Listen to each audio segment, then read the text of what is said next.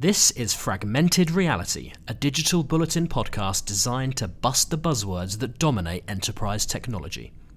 My name is Ben Mouncer, and in this episode I take my clutch of eggs, each containing an industry buzzword, to Martin Stevenson, an account director for RPA vendor Blue Prism. Okay, Martin, thanks for joining us. Do you want to crack open your first digital transformation egg and see what buzzword awaits you? First egg of the morning. Let's see. I'm going to go for mellow yellow and see what's in there. And it is, the future of work. The future of work, a very broad kind of topic to start with. When you hear the term future of work, what do you think of? What comes to mind? What comes to mind is my kids and what life will look like for them, and it's a very important topic. Just last year at Blue Prism World, one of the keynote speakers was a professor from I think the London School of Economics, where she talked about the future of work and what it meant, and referenced the book. She'd written a book called The 100-Year Life, and the reality in that is that we need to be thinking about the careers and the plans that we make in a much more unstructured way. So when I talk about the future of work, we talk about looking at your career changes. So actually planning career changes rather than just having to deal with it if it happens to you. Also looking at how the nature of work, not just the future of work, but the nature of work as well. Looking at how technology is an integral part already of what we do, but how that's going to change and make all sorts of other possibilities, available to people as they plot their career, or careers. And that's the way we've got to look at it. Is build in the time for the things that are important to you. Live your life, and enjoy your life and invest in your life. And things have changed so much since 30 years ago, and they will probably change completely over the next 10, 20, 30 years as well. So fascinating subject, really exciting. As a parent, huge responsibility on my shoulders and my wife's shoulders to educate our kids and encourage our kids to do what they think is right for them, and be open to multiple careers, I think, and life events. Yeah. So, Where do you think we are on that journey? Because is it fair to say at the moment that we're at kind of a crossroads where you've got some of the older generation who are used to the more traditional 9-to-5 kind of working structure, as it were, and then you've got the incoming generation who want to be able to work remotely, to work mobile. Yeah. Do you think we're at that sort of crossing point now? I think we've crossed it. Yeah, I do. My youngest son, started his first job 4 weeks ago. Graduated and now started his first job, and in week 2 he's working from home. And for him that's just normal. For his employer that's just normal. It's about getting the work done, being able to break his day up. If he has another commitment during the day, be able to fulfill that, and then come back to his work and deal with the tasks and the responsibilities he has in a much more flexible way. So I think we have, and certainly for the people that are now in I think they're called millennials, but now in the workforce, and also those that are coming through. It's a phrase that stuck with me, which is born digital, and that's true of some businesses that we see now, and that's one of the challenges that our companies have to deal with, is how do you compete with born digital companies. But also I think when you look at how people want to work, being born digital, or in the digital age, your expectations are completely different. Your plans and your way of working are completely different. Your structures, hierarchical structure is probably a thing of the past. It's much more about teams and about informal networks and pick-up networks, as it were, of people to get things done. Working with people outside of your own company, collaboration, joint ventures, that kind of thing. Very different. But I think we've gone past that point. It's now, if you like, just part of the fabric of work that we're dealing with now. So yeah, I think we're through it. Really good. Well covered that topic, I think. Should we move on to another egg? Yeah, sure. Okay, should we stay with yellow? Yeah, okay, it's up to you. Okay. Get the yellows cleared. Let's clear the yellows. So we're going to talk about chatbot. Chatbot. Okay. This is always an interesting one. As a customer, as a consumer, do you use chatbots? Do you enjoy using them? Do you find them a satisfactory way to get what you want? Yeah, I do. Yeah, and it's probably when I'm trying to contact a company I'm transacting with or trying to get support from, if it's my telco or my bank or any kind of provider of service, I'm quite happy to use the chatbot first, because more often than not my inquiry or request is simple. And I understand the technology and how it works. So I know I can just give it the simple instructions, and more often than not, it will come back and say, "Okay, here's the answer." When it can't, then it will pass me to an agent. So it's a very efficient way of filtering, I think, the conversations, and for me personally, I'm very pro chatbot, because I feel like I'm getting to the point much quicker. Mm-hmm. And when I do need to speak to an agent, a specialist, then I get there. So I think it's a good thing. It's a technology. I think it's a small cog in a big wheel in terms of how you make a client interaction more productive.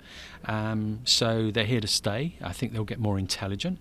Well, I know they'll get more intelligent because we're doing a lot of work with these things. It won't be long before it's normal for us to just talk to the computer, and or the chatbot, and get what we need in natural language. So yeah, it's just going to continue to evolve, and at some point it'll just drop out because we won't need to use that kind of technology. It'll become, if you like, static technology that's no longer relevant. So yeah, here for now. You've obviously got a lot of interest in this particular, but in terms of the wider public and their sort of perception and their relationships with this technology, obviously it's quite new to some people. Do you think there's work to do in that area? You're right, and human nature is we are social beings, and we feel most comfortable when we're having a direct conversation, either face to face or over the phone. And I guess for a lot of people, having a machine interface instead of a human interface can be a little bit, or maybe they don't trust it, or maybe they've got concerns about, is it the long way round rather than the short route?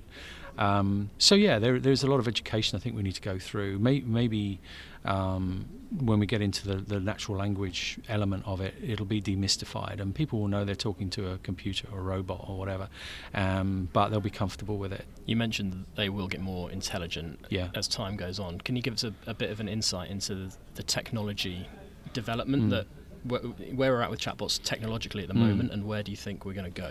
Yeah, so chatbots today pretty much follow a script, and there will be a bit of AI built in there to take kind of unstructured information and turn it into structured data.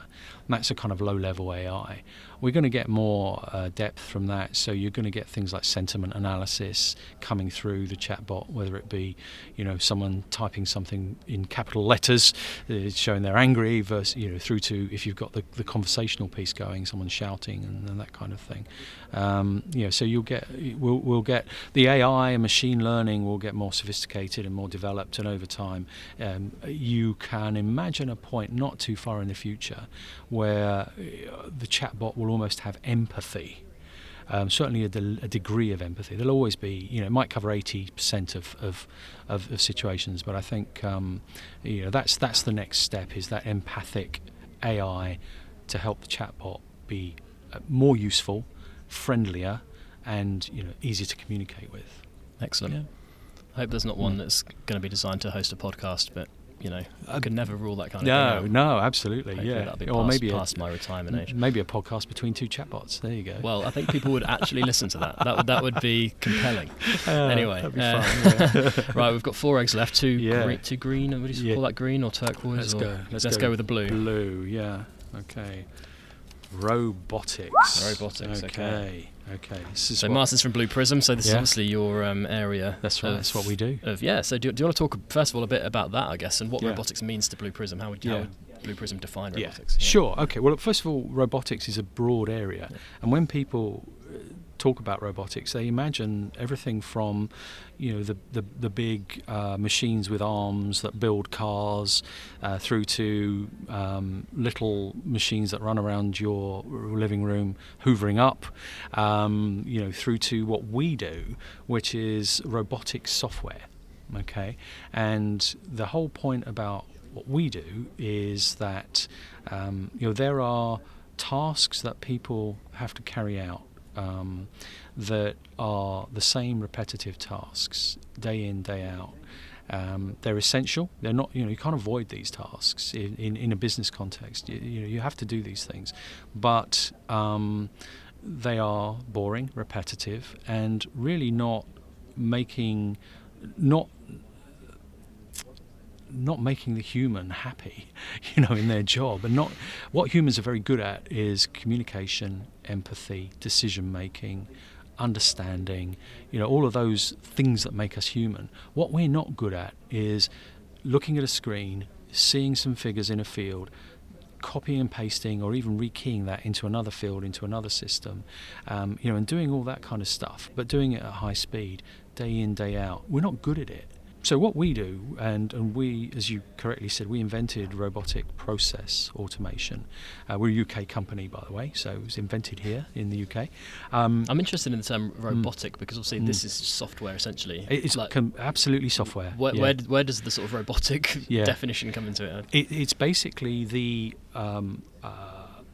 is it the tasks? The tasks and the monotonous repetition of the task, and that being a kind of robotic, let's call it robotic with a small r, that robotic behavior where the human is not adding any value, they're actually detracting value because they make mistakes, and it's not good for anybody, not good for the company, not good for the individual. So the reason that this is now mainstream and at the core of the technology strategies for all businesses, big and small, but especially the big ones. The reason it's at the core is we have a shrinking workforce. We talked earlier about the future of work. People have got choices. And if you're asking people to do mundane work, they'll probably say, I don't want to do that, I'll go do something else. So you end up with all this work that needs to get done that people don't want to do, or if they do want to do it, they're not very good at it.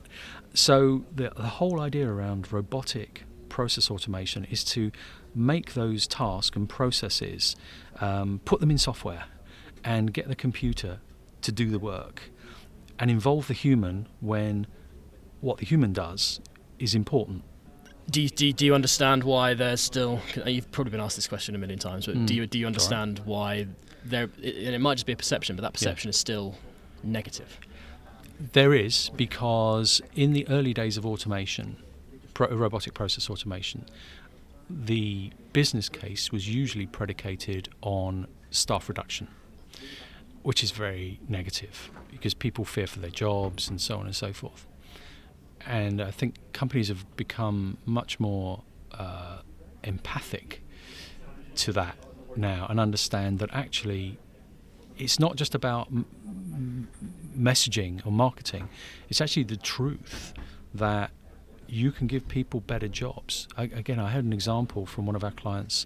It's an online retailer based in the northwest of England, and they talked about people in their finance department helping to eliminate their jobs, but actually creating new jobs.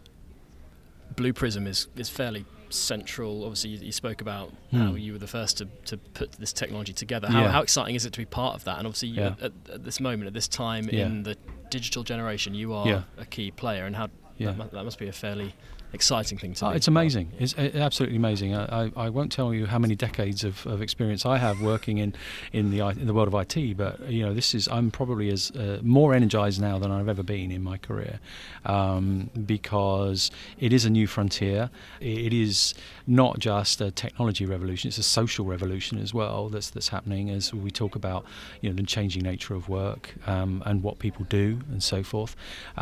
So it's a brilliant time to be involved in all of this. And the conversations we have, they are not about technology solutions, not how can I automate this process or how can I integrate AI or machine learning into that requirement. We have conversations all the time with the C-suite of our clients who are pondering these big questions, like big questions like, how do I offer a completely differentiated digital experience to my customers or my consumers? If I'm a 90-year-old telco with all of the baggage that goes with that, there's real magic in some of that legacy, but there's also hindrance in that legacy as well. How do I compete with a company that's born digital, that didn't exist 5 years ago, that has no legacy, and all they're about is that complete customer digital experience, whether it be online, whether it be through apps, through phone, chatbots, whatever it might be. How do I compete with that? Those are those are the questions we get involved in much more than the technology questions, and that is so exciting because we're helping the CEOs and the CFOs and the CMOs and the chief people officers and so forth in big corporations figure out how they should put their strategy together and how they should execute their strategy. So it's not about the technology, it's very much about the impact. So, really good. Okay, we've got 3 eggs left. All right. Let's go for the blue one. Yeah.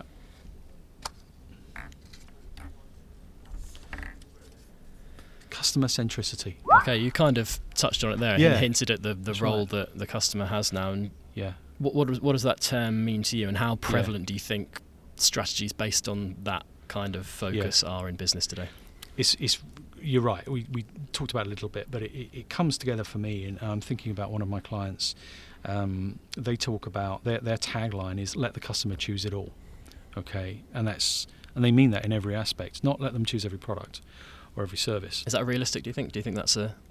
It's their ambition. It's essential. It's not. It's non-optional, and I'll tell you why I think it's non-optional in a moment. But the customer should define what they buy, when they buy, how they buy. They want to, define every aspect of the customer interaction, of the relationship that they have with the company, with the supplier.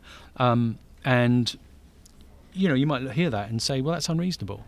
But no, it's not unreasonable. It's reality. Because if you think about these born digital companies, Uber, Netflix, Rakuten, companies like that, Amazon, it's very much almost a customized customer experience that you have if you take product and services from those companies, and they're looking not just to serve your needs, but they're looking to influence your needs and in some cases drive your needs and provide you with things that you didn't think were possible. So the tables have turned completely. So it's not a question of should I, could I, it's a question of how do I pivot my business, to use a horrible phrase. How do I pivot my business to let the customer choose it all? And I think that's the reality of born digital business. The world that we're in now, and will continue to be the battleground for the next 5 years. How much of a challenge do you think that ambition is, especially for the bigger corporations who have come from a completely different place? It's easy for the small agile companies to pivot completely to the needs of the customer. Yeah.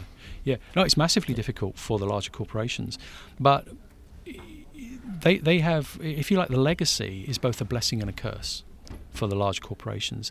It's a curse because sometimes if you need to change your business, you might have business processes that are very large scale that work across your businesses, or they might be siloed in particular aspects of your business, and that can be a bit of a weight around your neck, and you might look at that and say, we just can't do it. Maybe we outsource that part of the business, but that's not the right answer.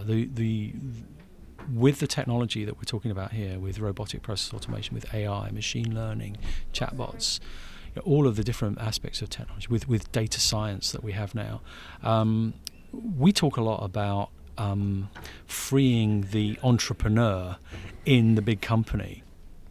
I'm fascinated about this whole customer conversation, because it seems to have happened fairly quickly, in the context of history. But do you think we as consumers now expect too much? Do you think we have too much control over, is it a healthy thing for us to, have what we want all of the time?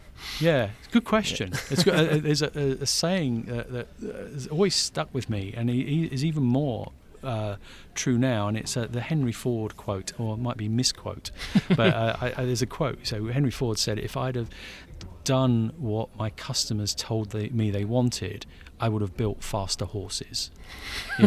So that's a great quote. And it's true. We do need to have. Customer doesn't always know exactly what the art of the possible is. I think it'll be really interesting to see how this trend develops over the next half a century, definitely. Yeah, okay, absolutely. right, we have 2 eggs left. All right. The rest have hatched and are successfully growing into... Was it an easy one or a hard one? So automation, I guess, so automation at scale. So I think, interestingly, comparing it to robotics and the role robotics has in the wider sort of automation piece, how business critical do you think automation strategies are now for companies? 100% critical. Yeah, it's if you look at the published business strategies of all major firms, I only focus on our telco clients, but in every single case, when you look at their mission statement and their strategy articulation, automation at scale is absolutely fundamental. It is not doing it will mean you go the way of the dinosaur.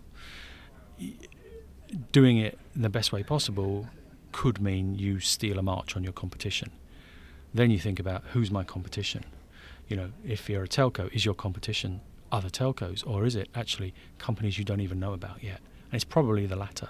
So automation is a kind of a get fit, keep fit regime for businesses, and it's going to be continual. It's not a one and done situation. It's a continual evolution that every company will have baked into its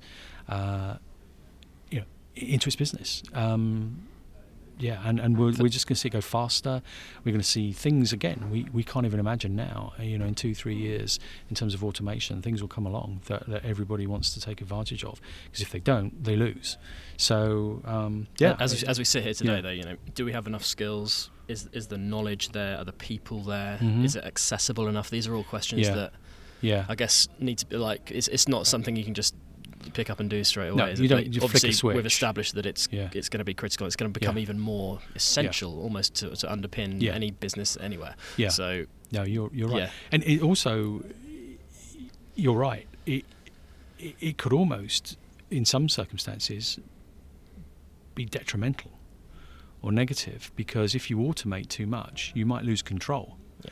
And then how do you rein that back in? You could find yourself out of business overnight because automation has gone crazy, and because the algorithms were written in such a way as not to envisage a certain set of circumstances.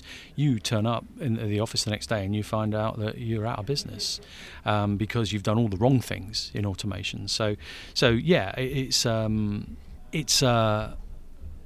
must do.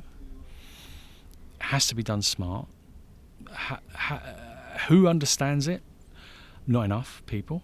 It is still a bit of an art rather than a science, but it's getting better, and the technology is getting simpler. The technology is getting more intelligent. We at Blue Prism, for example, are building a lot of AI and machine learning capabilities into our product, just to the standard product, so that, for example, if you're processing invoices, we should be able to read your invoice, whether it comes in via email or through some kind of transaction system, or if it's a written invoice, doesn't matter. It's an invoice. Process it, deal with it, first time. So the technology is moving on in leaps and bounds, more intelligence, easier to use. Tools like process mining and process discovery, absolutely key, because what automation is not about is automating all your processes. What automation is about is helping you improve your processes, change your processes, discard your processes, and automate your processes, depending on what the right answer is. So So yeah, different set of challenges. Not enough skill in the market yet. Technology is getting better. Companies are getting smarter about what they want to do, making decisions quicker. So, but it's going to continue to evolve. It's far from perfect at the moment, but continue to evolve, and I think it's the right path. Okay. Got one egg left. I think it's eager to crack out of that shell. It's been shaking a bit. See what we've got. Yeah, it's chipping away here. So, digital disruption. Right. This is probably my favourite, actually, because I love to know what people think when they hear digital disruption, because I certainly know what I think, and it's sort of mixed feelings about it, really. What do you think? Wow, what do I think about digital disruption? I don't really think anything about digital disruption. It's just a fact of life that life is digital now. Not life will become digital or is becoming. It is. If you think about the way we communicate, if you walk around streets in any city, everyone's got their head down on their phone, and they're through social media or WhatsApp or whatever, everyone's communicating in that way. It's almost startling when you actually have a conversation with someone, So we are living in a digital world. The way we consume is digital. If I think about my home, and the stuff that's going on in my home, it's all digital. I need to make a car journey. I tell I use my app and say start the car up because it's cold outside. Stuff like that. It's just normal. And in business, do you think in business it's a term that is maybe overused, maybe misused as well sometimes? Yeah, I think you're right. I think it is misused. I think it represents. It's a kind of a catch-all phrase for lots of different elements. I again, going back to this whole born digital thing, I think if we just accept that the world is now completely different, or you see the world through a different perspective, and that is that everything is digital. 5 years ago we recorded things on the TV, or we rushed home for a football match, because it was live. That's no longer relevant. You watch on demand through whichever device suits you, your TV, your phone, your tablet, or whatever it might be. Streaming is now, mainstream. You don't download things necessarily, except for really good podcasts. But a lot of stuff is know any of those. No. But streaming again. It's we are in the midst of a digital revolution. Most definitely. Do you think the snappy phrase of digital disruption, do you think that will sort of fade out as digital becomes more normal and it becomes just who we are, what we do? I think it's gone. Yeah, I do. Yeah. I do genuinely. Maybe not to the man in the street, or the woman in the street, but I think certainly in business, it is now just business as usual. If you don't have a head of digital, if you don't have a strategy for digital that is sponsored at the C-suite, then actually you're just dying a slow death. And most of the companies that I work with, I know of, do have those things. They have a high focus on it, and the CEO thinks about the world of digital. It's not a technology; it's just a business factor. So, yeah. Excellent. Well, Martin, thank you very much for your insights. All the eggs are cracked. You have to make an omelette, you have to crack a few eggs, and I hope the omelette is something that our listeners have enjoyed today. So yeah, let's hope so. I'm going to keep that analogy running. Thanks very much for your insights, Martin. You're welcome. Cheers, Ben. Thanks.